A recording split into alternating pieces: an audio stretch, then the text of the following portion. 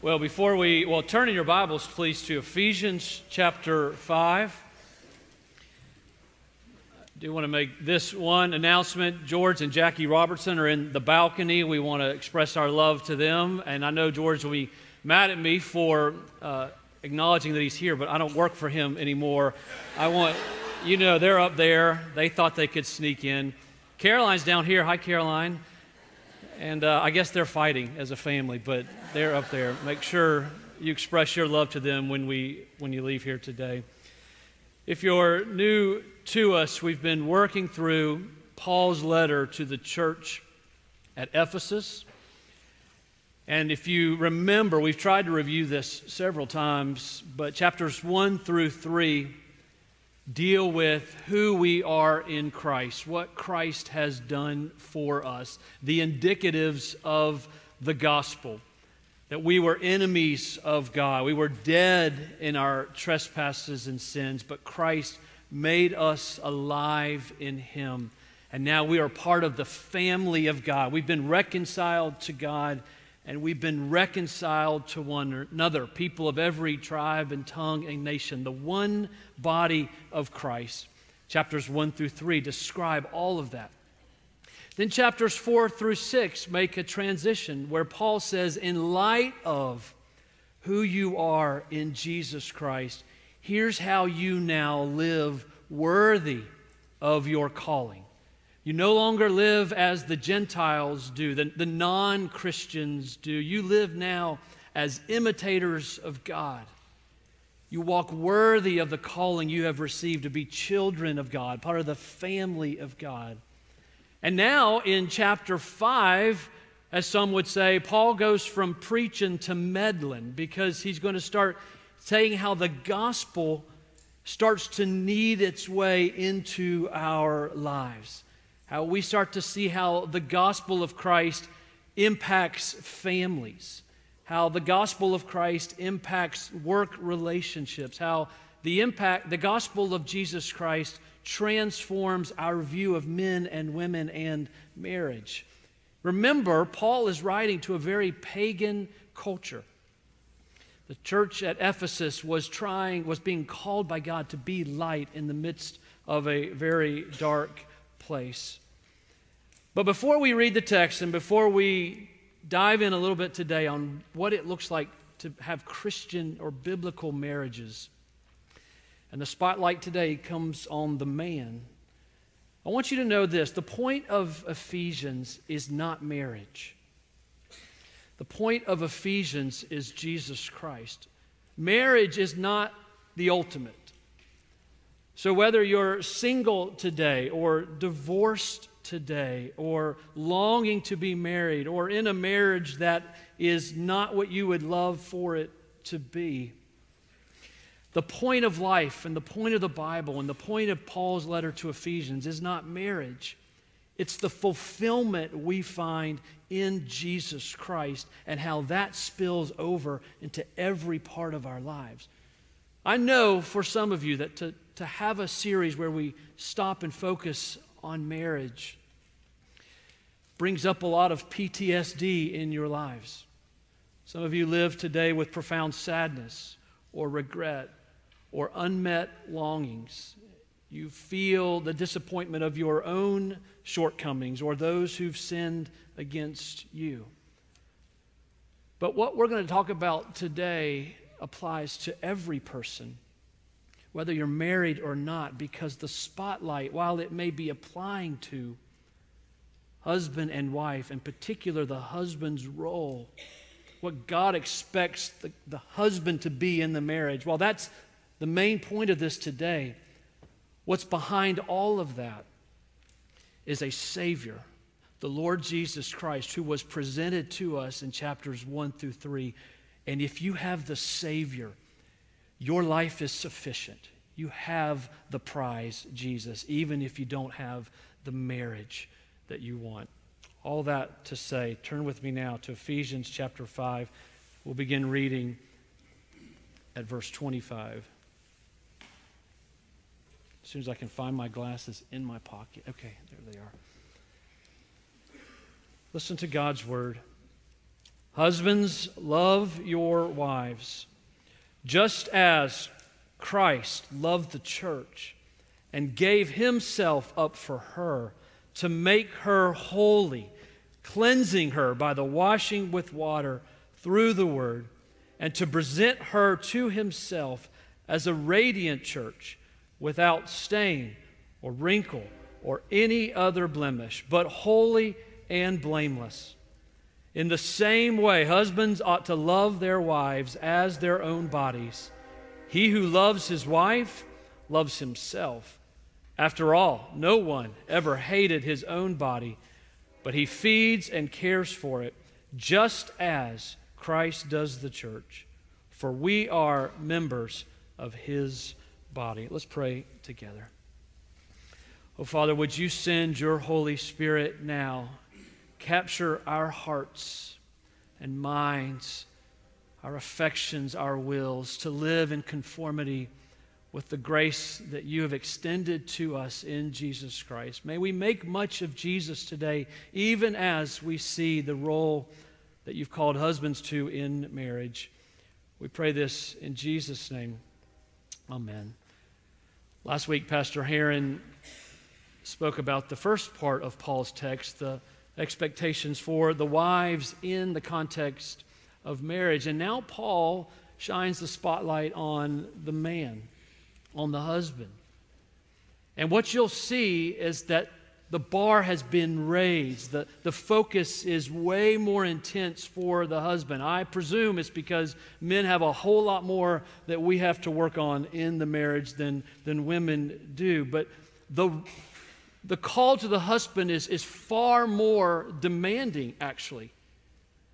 Whereas the wife does have a role in which she's supposed to submit as unto the Lord, the husband, Christ is the standard. The husband is supposed to love as Christ loves the church. And it's an impossible standard, ultimately. And yet it's what we've been called to in Christ. We all want to believe that we are good husbands. We want to believe that we're... In fact, I had somebody jokingly come up today and say, if you need a model, somebody to stand up front and show what the good husband is, I'll be glad to do that. That's because men are full of themselves, right? We like to think that we're good husbands. We also like to think that we're good handymen. We know where that has led us, right? We like to think that we're day traders. We're not. We like to think that we're good athletes. We're not that either. We like to think that we are pretty good at marriage, but there's a lot more emphasis here on the man, because I think the man needs a lot more help.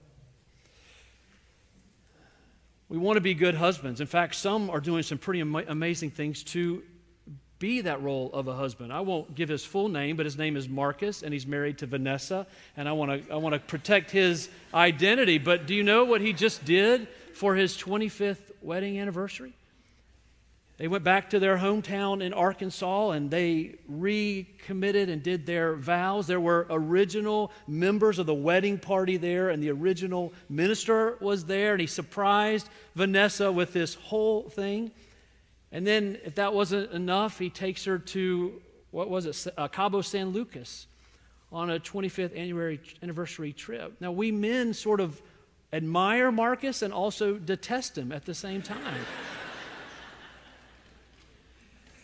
As my calculation's right, I've been married 21 and a half years. I'm just hoping that in 3.5 years, Aaron will forget that Marcus ever did that. So don't tell her.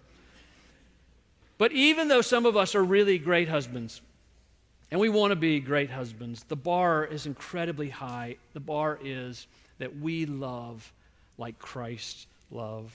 And while Marcus may be a great husband, he's not the perfect husband. The perfect husband is Jesus Christ. In Isaiah 54, Isaiah says to the people that their maker is their husband, that God himself is the husband. And then Christ comes along, and he is seen in the Gospels as the groom, and his bride is the church. And in Revelation 19, we see the culmination, the grand marriage supper of the Lamb, where Jesus Christ, the true groom, is reunited to his bride, the church. The standard, Paul says, is Jesus. And here's just what I want you to see this morning. If we really are to be the husbands that God has called us to be, we have to look at Christ. We have to love like Christ, rather. We have to see His pattern and love like He loves. But in order to do that, as you'll see secondly, we have to look to Christ, because we do not have in ourselves as men what it takes to love like He loves. Paul tells us here that we are to love as Christ loves the church. Now, we have to ask this question. Why was it necessary for Paul to say this? Well, because as we've talked about it, in Ephesus, a very pagan culture, there was the temple of Diana, the worship of Diana and Artemis, this great wonder of the world, and part of the worship was prostitution. There was a very low view of women. Women were property.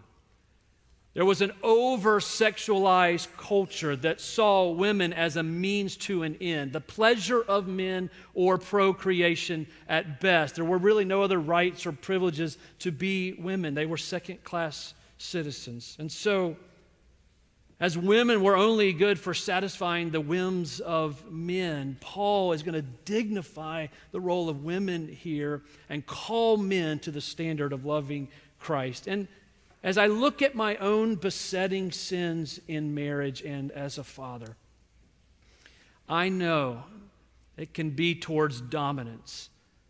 I know that I can come across as oppressive and critical and harsh. I know that I can look at marriage and ask the question, what's in it for me? And what Paul is going to say to us is the only way to love like we're supposed to love is if we look at Christ, love like Christ, and look to Christ. It's an incredibly high bar. Did you notice in the text 3 times it says just as, and in the same way, and just as? Christ, He's the standard. And God's glorious love and plan and service for His church is the model for how we love our wives. All that's by way of introduction. Under these 2 main ideas, I want you to see, first of all, what it looks like to love like Christ. And one of the ladies in the office today, last week, said, "You have 5 subpoints. Are you crazy?" And I said, I won't take long on them. I only have 2 points, but 5 on this one. But here we go. First, I want you to see it's a sacrificial love. Scotty Smith says this, a friend of ours in this church. Many of you know Scotty well. He says that the image for the man, as he thinks about marriage, the image for the man is the cross, not the crown. Isn't that great? The image that should come to your mind as you say, I'm a husband, is the cross, sacrifice, laying down your life, losing all that Christ did for us. The image we should have is a cross, not a crown, one in which we rule and people are there to serve us. The image that should come to mind is a cross. That's just what Christ did. He gave Himself up. He didn't consider His own life and possessions and power seated at the right hand of the Father to be His own. He laid that aside to become human and take up a cross and die for us. Sacrifice was on the mind of Jesus. And so sacrifice must become our mindset too as men. So a husband says, in viewing Jesus, I'm willing to do without my rights.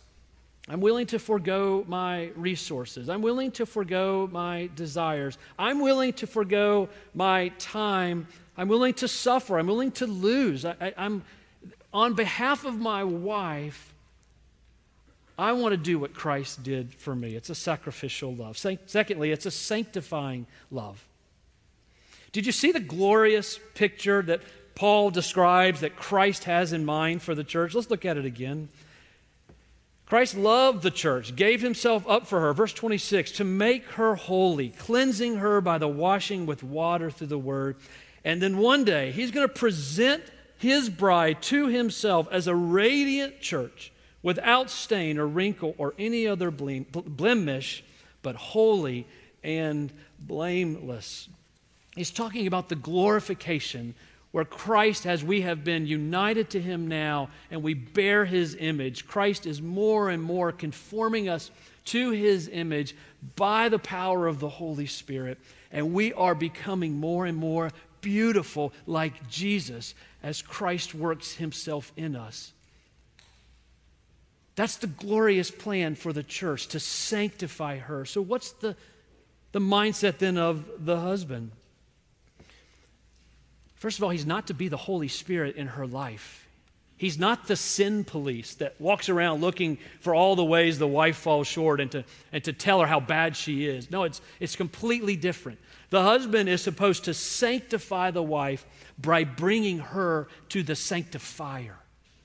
The husband is to see the wife fulfilled in her glorious potential and willing to lay down his life to make sure she becomes more and more like Jesus. Not because it's his role to do so, but it's his role to lead her to the fountain of life, to Jesus Christ. It means, men, that we lead in the home by bringing our spouses and our children to Jesus, pointing them to the Savior we desperately need. It means that we lead by bringing our family to worship, sitting under the preaching of the Word, sitting under the sacraments, God's means of grace by which he strengthens us. It's our job to lead, because one day we're going to present our wives to Jesus as stewards. And our children, by the way, and we're going to say, here's what I've done with those you've entrusted to my care. What a glorious role. We're making our brides ready for their true groom, the Lord Jesus Christ. Thirdly, it's a serving love. Paul gives this analogy. We're supposed to nourish and cherish our wives like Christ has nourished and cherished us. It's a motherly term of taking care of all of their needs, to see that they prosper, to see that they feel loved and cared for, to see that they lack nothing within our means to be able to serve in that way. Christ's mindset was, how do I serve the church? How do I give myself? How do I nourish my bride? How do I care for my church? And so Christ gives us the means of grace to make sure that we are strengthened in him. And here it is. Husbands are now to love their wives as they love their own body. You know, we became the body of Christ. And so for Christ to nourish us is the mindset that we as husbands have when we nourish our wives. We're taking care of our own bodies. We're the one flesh union.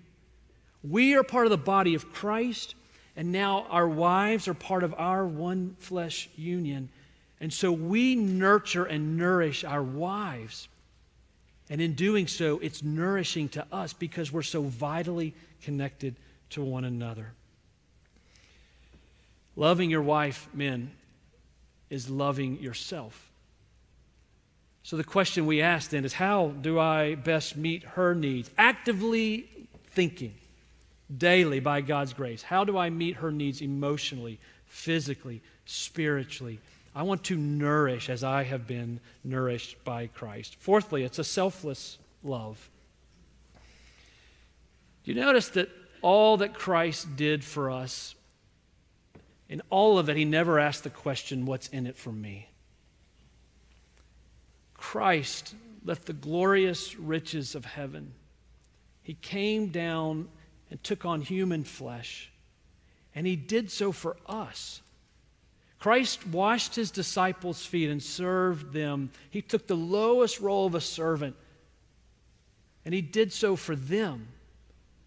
All of this, all Christ got in the deal was us. That's not a very good deal. But he did it for us because he has a selfless heart. The selfless husband has the wife's needs and longings in mind. He's not asking the question, what's in it for me? And as I look at my own life, I am profoundly selfish. And sometimes when I pout or give Aaron the cold shoulder or am just angry, it's because I feel like in some way I'm not getting what's due me.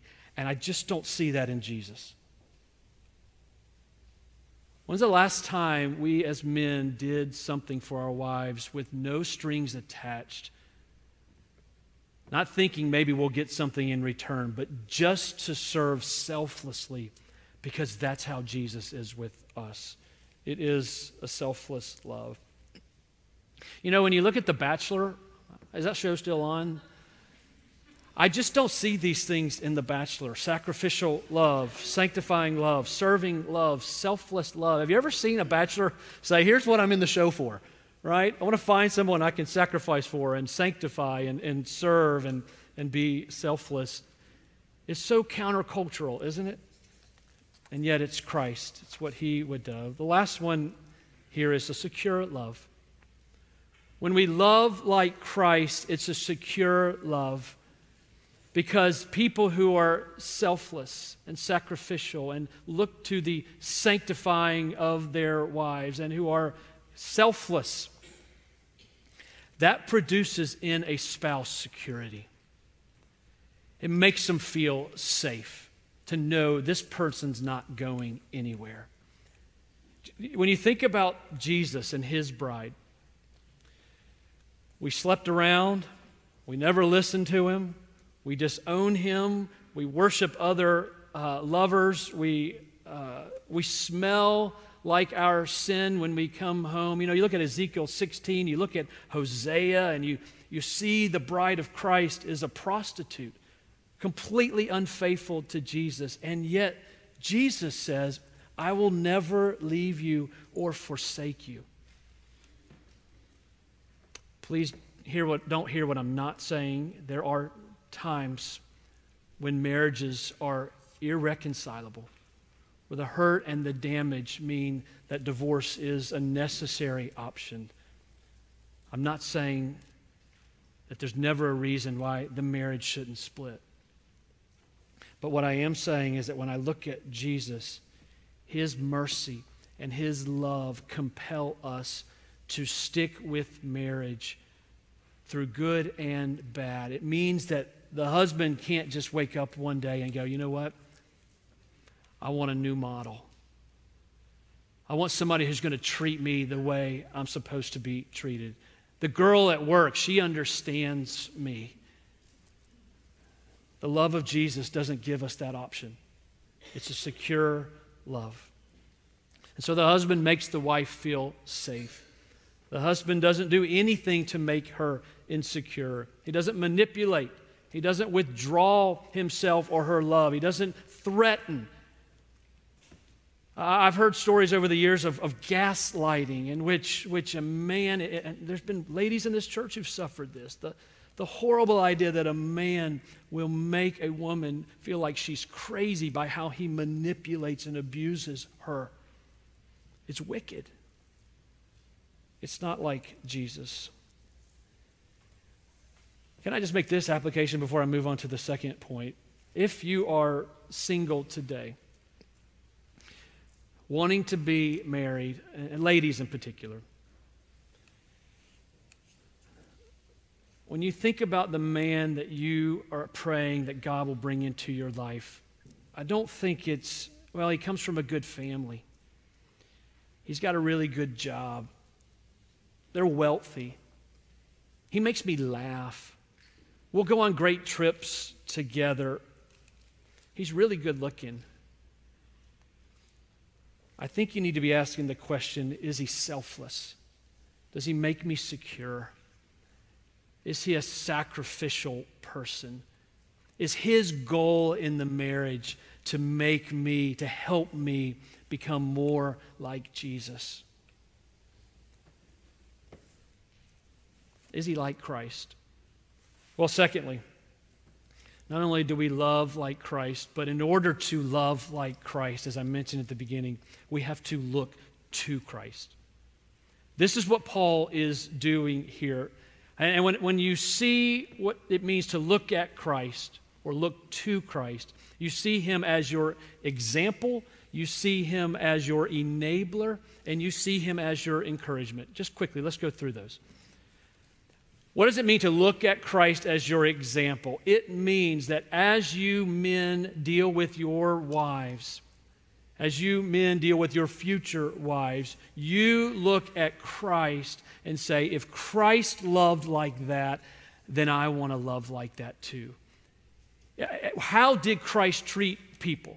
Very practically, how did Jesus interact with people? You model your treatment of others, whether you're married or not, you model your treatment of others as your Savior treated people.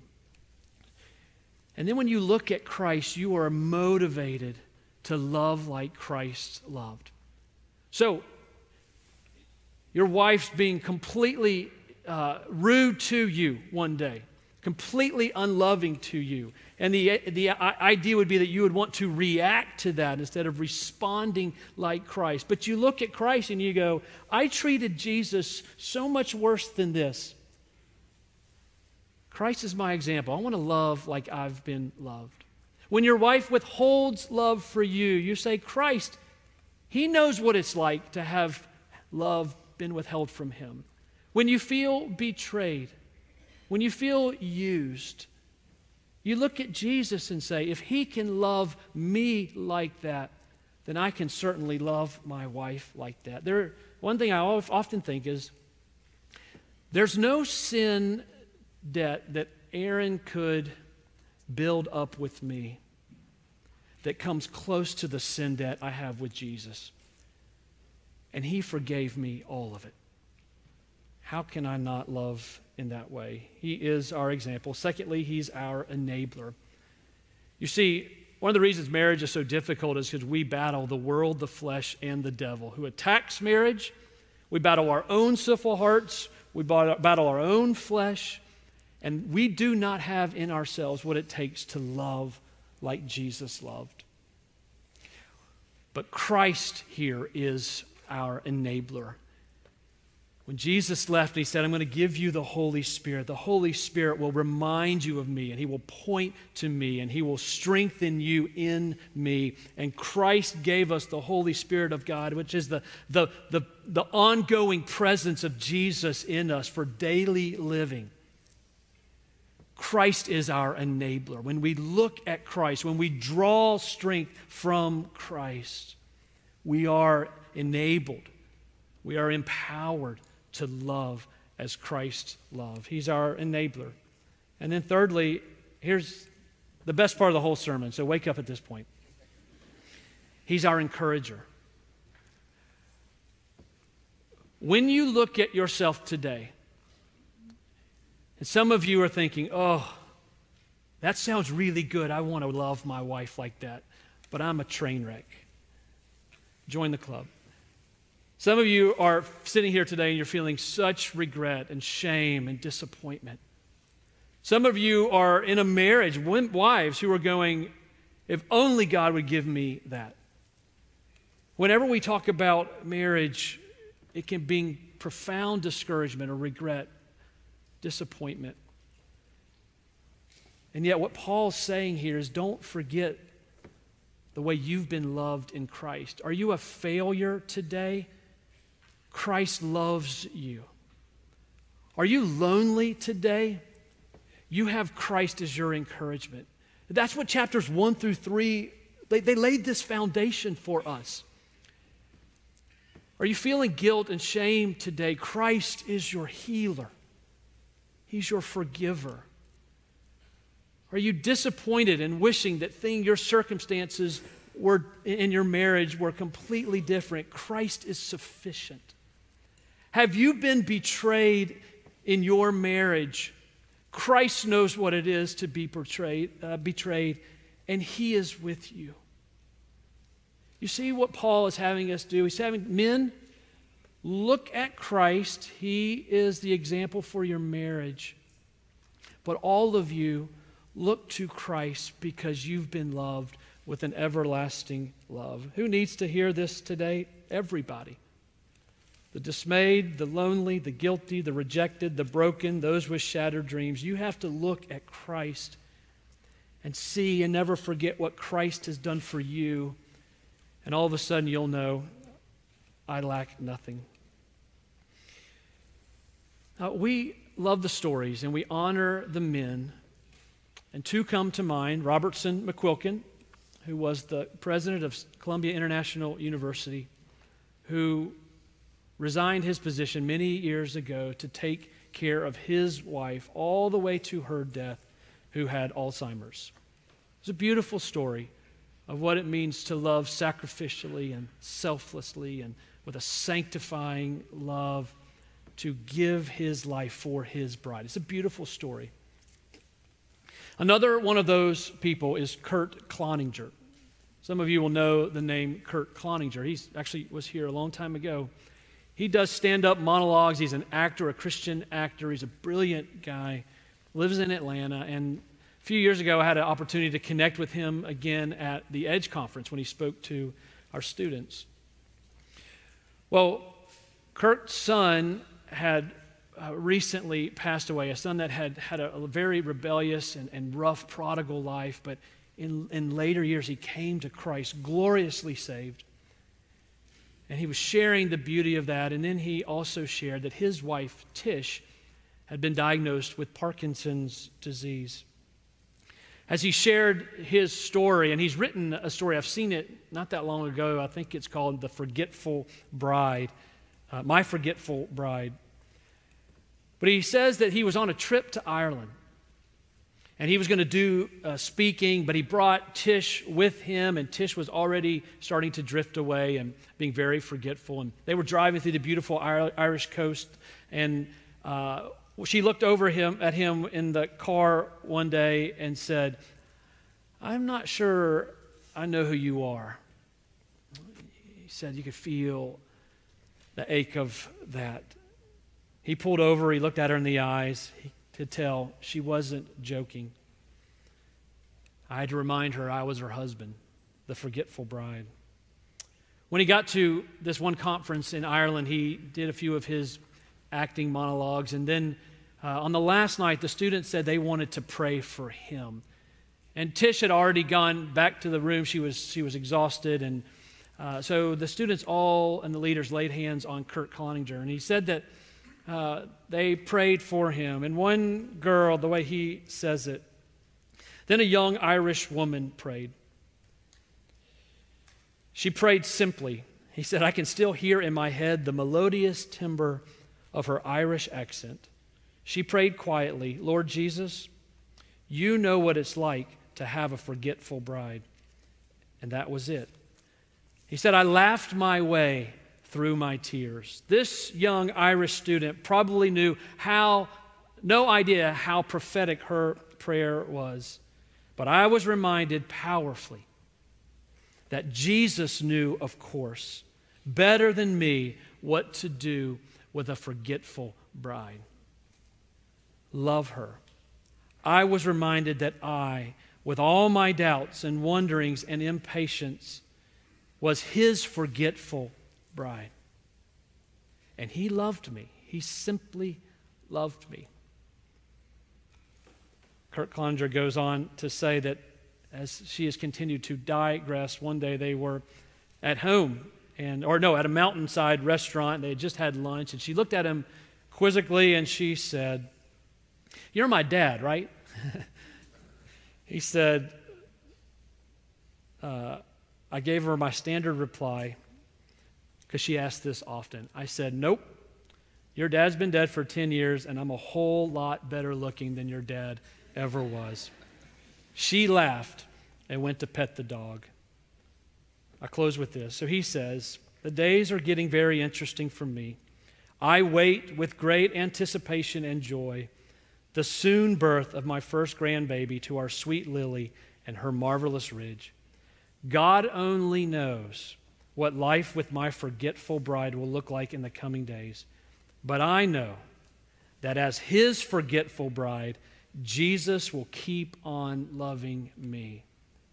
I will pray to do the same to all those dear to me, especially my forgetful bride."